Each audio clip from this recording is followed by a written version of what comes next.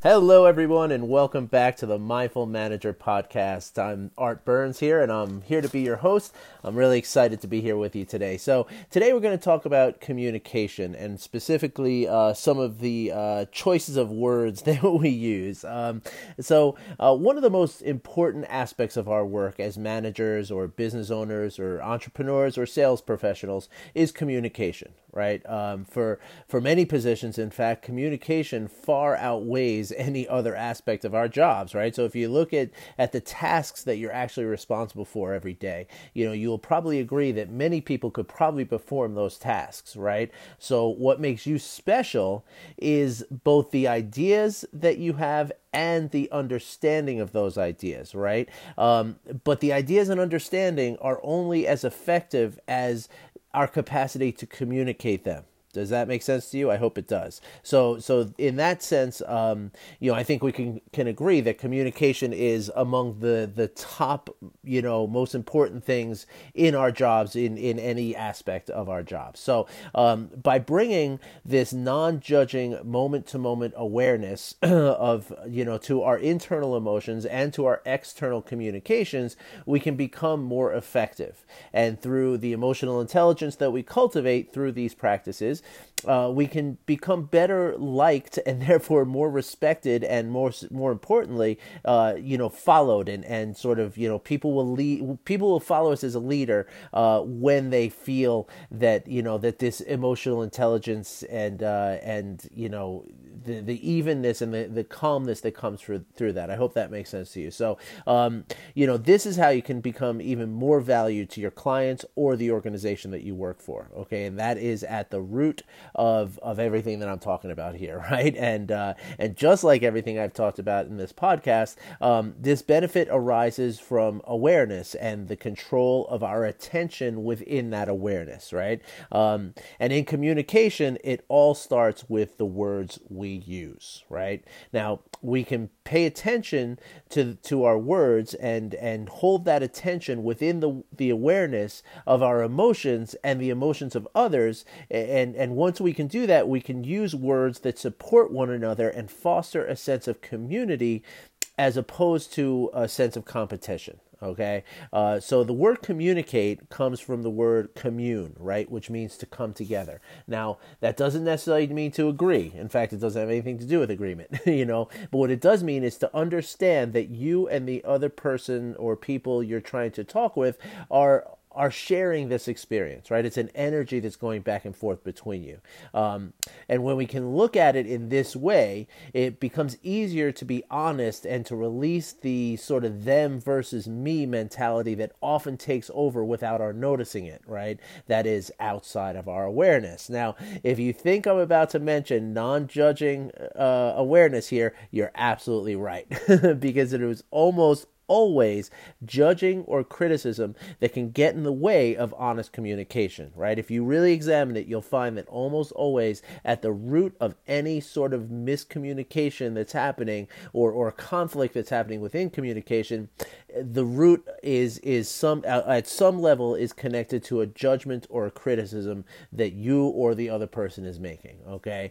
And the judging and the criticism almost always arises from a negative emotion. Now, tomorrow, I'm going to talk about the negative mental states that give rise to every possible negative emotion, and I'll bet this is going to be eye-opening for you. But really, it is our expanded awareness, both inward and outward, that allows us to pick up clues and signs that these judgments and criticisms are present, right? And when they are present, it almost always affects our communications unless we train ourselves to overcome them, right? And that's the whole point of emotional intelligence, right? Is the idea that you can see it, and once you can see it, you can communicate it better. And once you can communicate it better, you can use this knowledge and this skill to sort of sway the conversations in a way that is healthy and beneficial to you, right?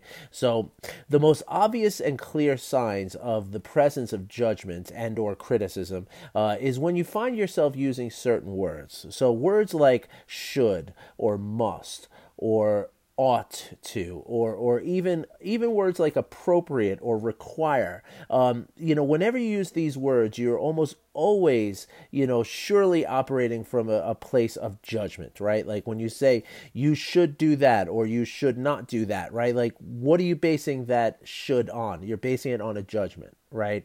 So if you can relieve yourself of the judgment, then the word should never really comes into play. At least it shouldn't. It's not to say that there's never a circumstance in which these words are appropriate, right? See, I just used the word appropriate in a way that is non-judging. But most of the time, if you examine the motivation to say these words like should or ought or must or even appropriate or or require, when we can examine these, this motivation in non-judging awareness, you will find that the judgment is right there at the root. I mean, this is almost always, okay? Just because that's the sort of nature of those words, right? So there are many other ways the things that I've told you about here in mindfulness can help out our communication. So beyond just the sort of choice of words, I want to go through a little list for you here of ways in which, mindfulness practices and mindful understanding can affect our communications in a very positive way, right? Or the lack of them can affect it in a negative way. So the first thing is awareness, right? Like we've talked about over and over and over again, how important the cultivation of awareness is to this work that I talk about here with mindfulness, right? So awareness in a conversation allows you to look at your own thoughts and dispositions about a given person or circumstance and question how true or fair those thoughts are, right? Again, are you using judgment and criticism that's getting in the way of a truly fair estimation of what's happening in this conversation? Okay, that comes from your awareness, right? Now, as we develop empathy, through mindful awareness, we allow ourselves to understand in nearly every circumstance, right, that the person causing us difficulty in communication is vulnerable and has feelings that can be hurt just like ours can be hurt. Okay, and so that's a really big important part, because a lot of times when we're in the heat of an argument at work or anywhere else in our lives, really, we really often forget that fact that this person who you're talking to is, even though they may have hurt you more than you're hurting them, to be aware of the fact that they can be hurt is an enormous part of this, and it's an enormous step in coming together in the communing of a communication. Okay. Now, kind intention / loving kindness, as I've talked about, the training in this practice allows us to greet any interaction with the sort of default position of wishing them well. Okay, now when we can do that, right, like when we can get into that place where we're always kind of in that, default disposition, if you will, this comes across in the limbic resonance that I've talked about, right, outside of either person's conscious mind. And when that happens, it alters every interaction for the better, even if no other efforts are made. So in other words, even if you don't pay attention to anything that I'm saying here, right, about the words you choose, about any of the other stuff that I've talked about here and what I'm going to talk about after this, even if you can just really instill that mental habit of always wishing well to the people that you're experiencing, that alone will reframe almost every single interaction you have in a way that's subconscious. Like people won't even realize what's going on, but they will respond differently because it's on an automatic level. All right. But to move on my list, compassion, which also comes through this practice of mindfulness, right? Like once you develop empathy, empathy then leads to compassion, right? Empathy is the ability to feel another person's pain. Compassion is the motivation to help change that person's pain, to bring some level of relief, right? And so compassion in a conversation or in a communication of any kind, allows us to understand that regardless of how it may seem, right? Most likely this person is acting in a way that he or she feels is right. And all they're trying to do at the end of the day is to somehow relieve some level of suffering that they are feeling. Right. And when we can really grasp that in a communication, again, it just reframes everything, and it just allows us to now, communicate on a level that has nothing to do with like a me versus you kind of thing. I hope that makes sense. Now pausing, we've talked about this a lot, right? Just pausing, right? Again, like this is almost up there with the loving kindness, right? That if just pausing, right? If you do nothing else but learn to pause in a conversation, okay, it will give you the chance to address the fight or flight impulse during a conversation, right? Because almost every time that you're going to come back at somebody with words that are harmful to a conversation, it's going to be motivated by a sense of, fear or threat, right? And so that's, by pausing, you can realize that, okay, I'm feeling threatened, and now I can make a choice to either act out of this feeling of threatened, or I can reframe myself and act in a way that is, more neutral. Okay, so again, this is an enormous part of what we're talking about, just the sense of pausing, so that you can take into account, instead of just, so the opposite of this would be just to fly off the, shoot from the hip and just say what's in your mind right away. And when we do that, we tend to, act out of the emotions, which are arising from this level of fear or feeling of threat. Okay, and that is almost always going to drive a conversation away from anything that is constructive or helpful to either party. Okay, it's almost always going to wind up, push the conversation to a point that ends in an impasse or a struggle for some sort of dominance. Okay, and that's never good. Okay, not in the inner office, workings, not in a sales call, not in not as a business owner with either your employees or your vendors or your investors or whatever, right? I mean, I'm sure that's pretty clear to everybody. And then finally, the idea or the sort of ability to let go, right? Which is cultivated through the meditation I explained yesterday, right? Like when we can, realize that our minds have wandered and let it go instead of clinging to why is my mind wandering?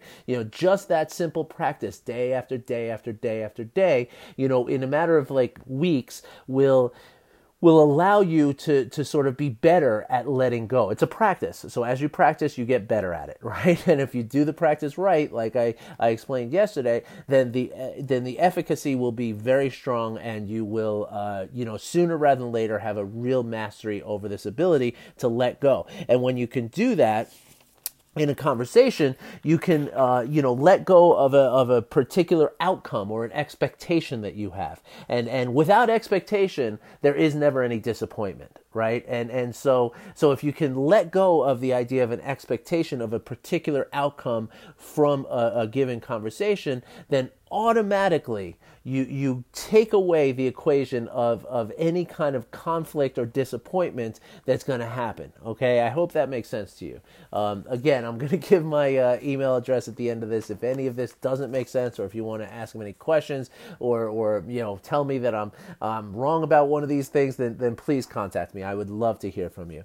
Not that we're going to argue about being wrong or anything, but if you have an opposing point of view, I would really love to hear it, because this is all about learning, and I'm here to learn as much as I am to teach. So I hope that some people will reach out to me at some point. So, but anyway, to the point of compassion that I mentioned a moment ago, one thing that's very helpful to consider during difficult communications, especially at work, is that very often we are all acting under the influence of our upbringing. right? And therefore, which is, this, unless we practice mindfulness,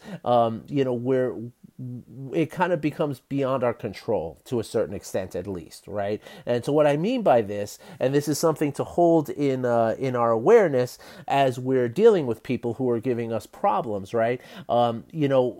We are so influenced by our parents, and this is on a genetic level, but also even in regard to cortisol levels, and our propensity for stress. Now, I'm going to go into this in another episode, like next week, that's going to talk about how our cortisol levels are very much determined by the cortisol levels that our parents were going through while we were in their, while they were pregnant with us, our mother specifically, right? And so that is a very real thing, a chemical thing within our bodies that we really don't have much control over unless we pay attention on purpose in the present moment, non-judgmentally, right? So in other words, it takes an active, effort and practice to break free of that, that influence that our upbringing had on us. So to understand that, right, to understand that children of aggressive parents are very likely to be more competitive and aggressive as adults and seek out conflict,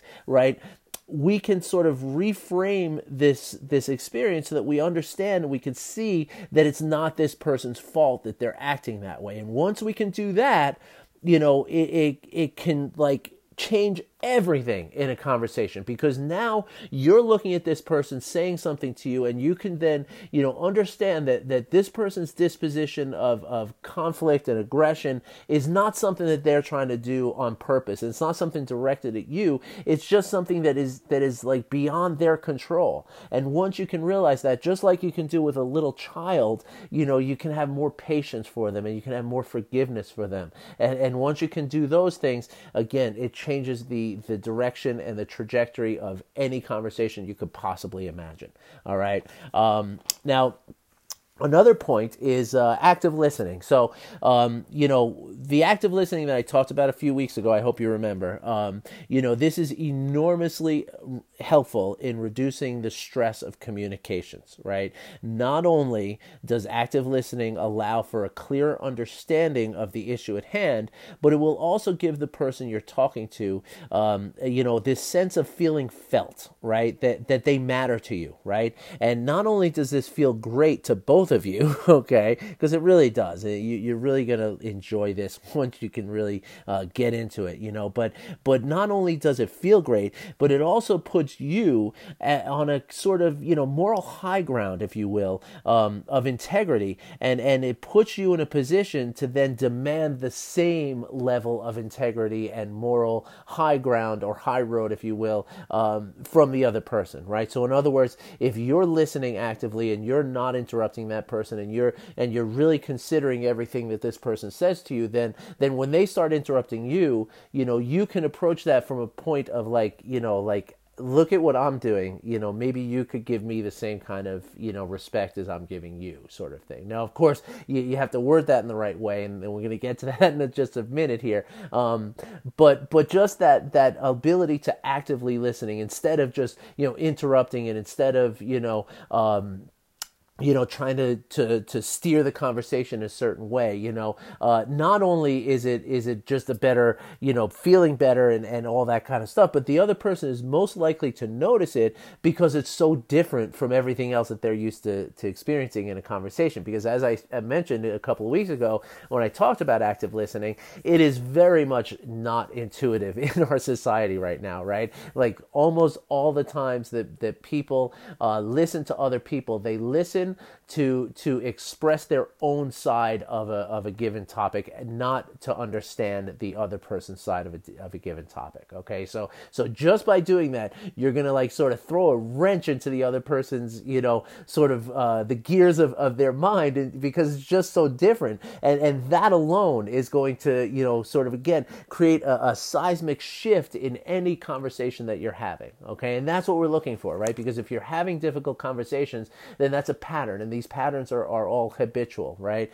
And they're all driven by, as we talked about, emotions and feelings, right? And so if we can make a shift, then all of a sudden you're starting from a completely different perspective, and now you have so many other opportunities to make this conversation go in a way that's more effective and more beneficial to both you and the other person, and most of all, to the business that you're both trying to accomplish, right? That's really the bottom line here, right? The bottom line is the bottom line here, right? And if people in an office, or whether you're even a teacher or whatever it is you do for a living, if your communications can be better and more, mutually beneficial, then everything, and the bottom line and the goal of your business is going to be accomplished a lot more favorably.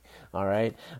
So now, one other thing I'll tell you here is that as you practice mindfulness, right, you will also come to understand that relationships can heal, right? In the same way that our bodies can, and they do this, the same way we heal our bodies is we shift the energy or approach, and in conversations or in relationships, shifting this energy or this approach, even if it's one-sided at first, will have a beneficial and healing effect on the relationship. Now, that's important because, a lot of times, and this is where we get into like implicit biases as well. But a lot of times, if you've had problems with somebody in the past, right, you kind of get this, we have this tendency to just assume that it is what it is and there's no way we're going to change it. This person is just toxic to me. I'm toxic to them. Our relationship is toxic and we're just never going to get along, right? But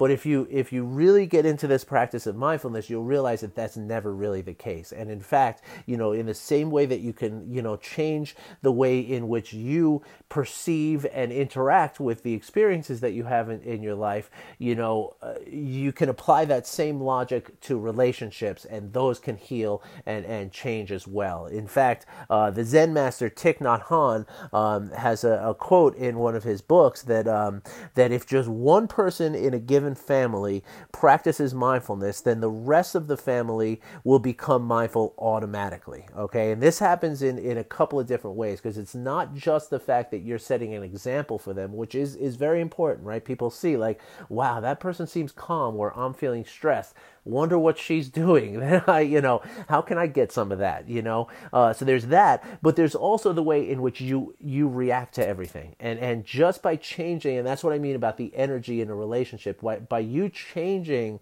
the way that you react to the things that the other person says, you again shift the entire framing of the relationship. So now where the person is expecting you to do A, but you do B, it's like, whoa, where are we now?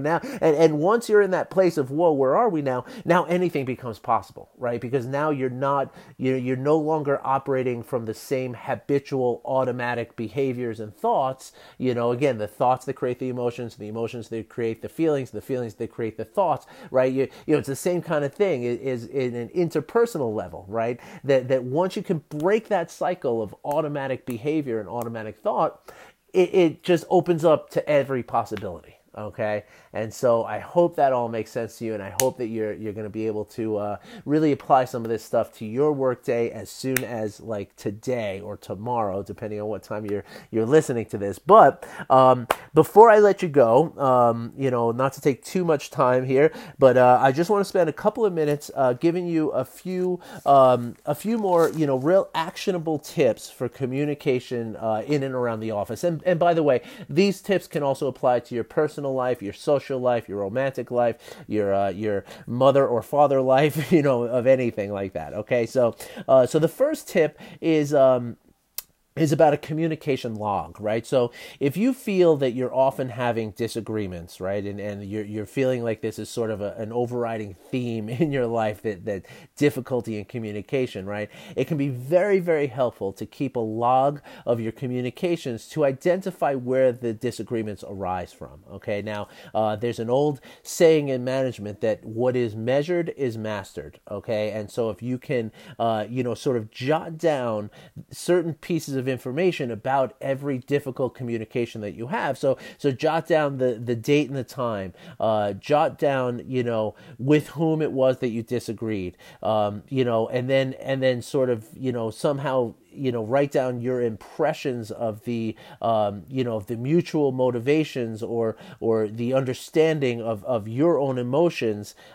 during this thing, right? So in other words, like the meat of why this thing went wrong, and very importantly, though, make sure you pay attention to your own emotions during this, okay? Because that is going to tell you an enormous amount about why it is that you're acting. Because remember, the thought creates the emotion creates the feeling, and the feeling creates the thought, and feelings also motivate action. Right. So it's all about, like, that linchpin is the emotion. So if you can identify your emotions during these difficult conversations, along with, when it happened, the circumstances, just sort of get the key features and aspects and elements of this conversation written down on a piece of paper, then you can reflect back after like a week or so, and you'll start to see certain patterns arise. And once you see those patterns arise, then you can say, you see, it's like, every day after lunch, I have these arguments, I got to change what I'm eating for lunch. Obviously, that's a very simple example, but, I hope you get my point, right? But again, that goes to say that what is measured is mastered. And that's a really huge saying that actually a former manager of mine told me that, and that just rung a bell in my head, and I've never forgotten it. And I hope you do too. The second point, the second little tip that I want to give you is the idea of assertiveness. Okay, so if you have to actually say no to someone, right? Like, it's just not possible for you to, even if you wanted to, kind of thing, but, or even if you don't want to say yes and you're just going to say no, you might try sandwiching this no in between two positive statements. So for instance, if somebody comes up and says, hey, could you, send this email out to the client, please, or something. And you say, instead of just saying, no, I don't have time to do that right now, try instead saying something like, well, I'd be happy to help you with that, because I know how important it is, and I can tell that you're under a lot of pressure about it, but I'm afraid I just can't. I really hope that it works out for you. And if circumstances on my end change, I'll let you know. All right. Now, obviously, again, that's a very simplified, example. It might have no bearing on your reality and your work, but I'm sure that you could translate somehow what I'm saying into your reality, right? And so the idea is to, if you're going to give somebody some bad news, and this is universal. This is way beyond just inter-office, communications. This is with kids, with people in anywhere, any point of your life, right? If you can say, if you have to give something bad, a criticism,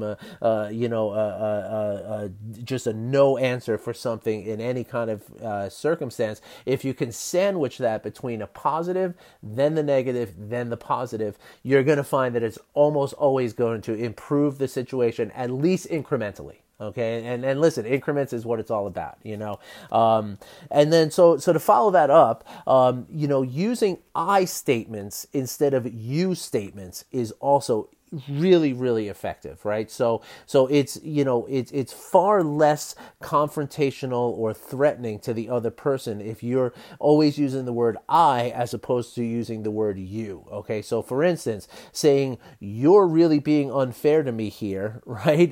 It sounds a lot better if you can say, I feel like we could approach this in a way that is more fair to both of us. Right? Like, because by saying that, like putting it on you, by saying by not saying you, but putting it on yourself, by saying I, you automatically, take that like sort of threatening and aggressive part of it, that energy, you take it out, right? Like you're no longer attacking this person for something that they've done. You're just telling them the way that you feel, and who can argue with that, right? Like that kind of takes the gas out of any kind of conflict that might arise from that, right? And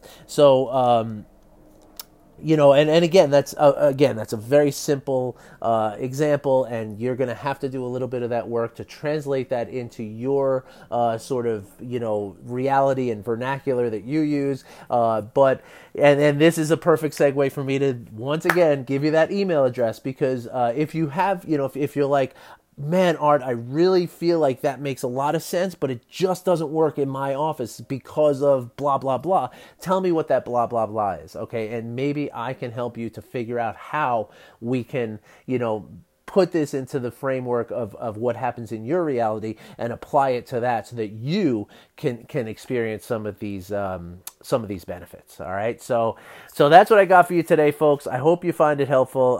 Again, to follow up on what I just said, if you want to reach out to me, it's art@artburnscoaching.com. Even if you just want to say, hey, I'd love to hear from you. Or you can go on my website, artburnscoaching.com, and you can either contact us through there, or you can even book a 30-minute telephone conversation that you and I can have. Absolutely no strings attached. There's no charge. It's not a sales call. It's not anything like that. I'm just, I spend, between preparing for these podcasts and recording these podcasts, I'm spending a couple hours a day doing this. So it's worth it for me if it's going to help to make it more effective for you people who are listening. I would love to spend 30 minutes on the phone to help you out with that. Okay. So honestly, call me up or book the call and let's get together and talk and you'd be surprised at how much can happen in a 30-minute conversation, especially with somebody who knows how to mindfully communicate, which I've been practicing for a few years now. So anyway, again, I thank you for listening. I thank you for tuning in. Tomorrow I'm going to talk about the negative mental states from which all negative emotions arise, and this is going to be a big one, and I hope that everybody joins us because it's not as obvious as you might think. In fact, it could be very eye-opening for you. So aside from that, hope you're having a great day. I wish you well, and I'll be back again tomorrow, and I can't wait for that. All right? Have a great day, everybody. I'll talk to you later.